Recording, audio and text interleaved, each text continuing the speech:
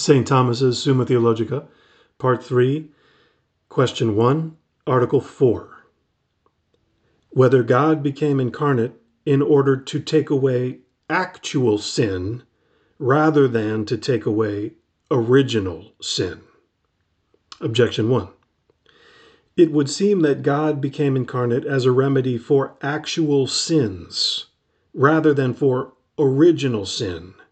For the more grievous the sin, the more it runs counter to man's salvation, for which God became incarnate. But actual sin is more grievous than original sin. For the lightest punishment is due to original sin, as Augustine says. Therefore, the incarnation of Christ is chiefly directed to taking away actual sins. Objection 2. Further, pain of sense is not due to original sin, but merely pain of loss. But Christ came to suffer the pain of sense on the cross in satisfaction for sins, and not the pain of loss, for he had no defect of either the beatific vision or fruition. Therefore, he came in order to take away actual sin rather than original sin. Objection 3. Further, as Chrysostom says, this must be the mind of the faithful servant, to account the benefits of his Lord, which have been bestowed on all alike, as though they were bestowed on himself alone.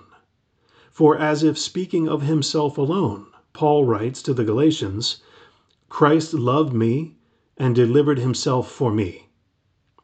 But our individual sins are actual sins, for original sin is the common sin. Therefore, we ought to have this conviction so as to believe that he came chiefly for actual sins. On the contrary, it is written, Behold the Lamb of God, behold him who takes away the sin of the world. I answer that. It is certain that Christ came into this world not only to take away that sin which is handed on originally to posterity, but also in order to take away all sins subsequently added to it. Not that all are taken away, and this is from men's fault, inasmuch as they do not adhere to Christ. According to John 3:19, the light is come into the world, and men love darkness rather than the light. But because he offered what was sufficient for blotting out all sins. Hence it is written, But not as the offense, so also the gift. For judgment indeed was by one unto condemnation, but grace is of many offenses unto justification. Moreover, the more grievous the sin, the more particularly did Christ come to blot it out. But greater is said in two ways. In one way, intensively, as a more intense whiteness is said to be greater. And in this way, actual sin is greater than original sin, for it has more of the nature of voluntary, as has been shown. In another way, a thing is said to be greater extensively, as whiteness on a greater surface is said to be greater. And in this way, original sin, whereby the whole human race is infected, is greater than any actual sin, which is proper to one person. And in this respect, Christ came principally to take away original sin, inasmuch as the good of the race is a more divine thing than the good of an individual, as Aristotle says. Reply to Objection 1. This reason looks to the intensive greatness of sin. Reply to Objection 2. In the future award, the pain of sense will not be meted out to original sin.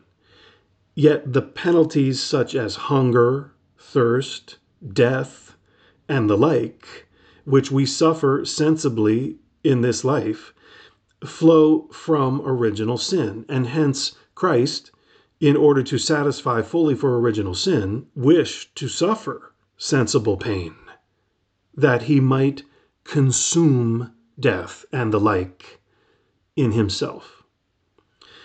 Reply to objection 3. Chrysostom says, the apostle used these words not as if wishing to diminish Christ's gifts, ample as they are and spreading throughout the whole world, but that he might account himself alone the occasion of them. For what does it matter that they are given to others if what are given to you are as complete and perfect as if none of them were given to another than yourself? And hence, although a man ought to account Christ's gifts as given to himself, yet he ought not to consider them not to be given to others. And thus we do not exclude that he came to wipe away the sin of the whole nature, rather than the sin of one person. But the sin of the nature is as perfectly healed in each one as if it were healed in him alone. Hence, on account of the union of charity, what is vouchsafed to all ought to be accounted his own by each one.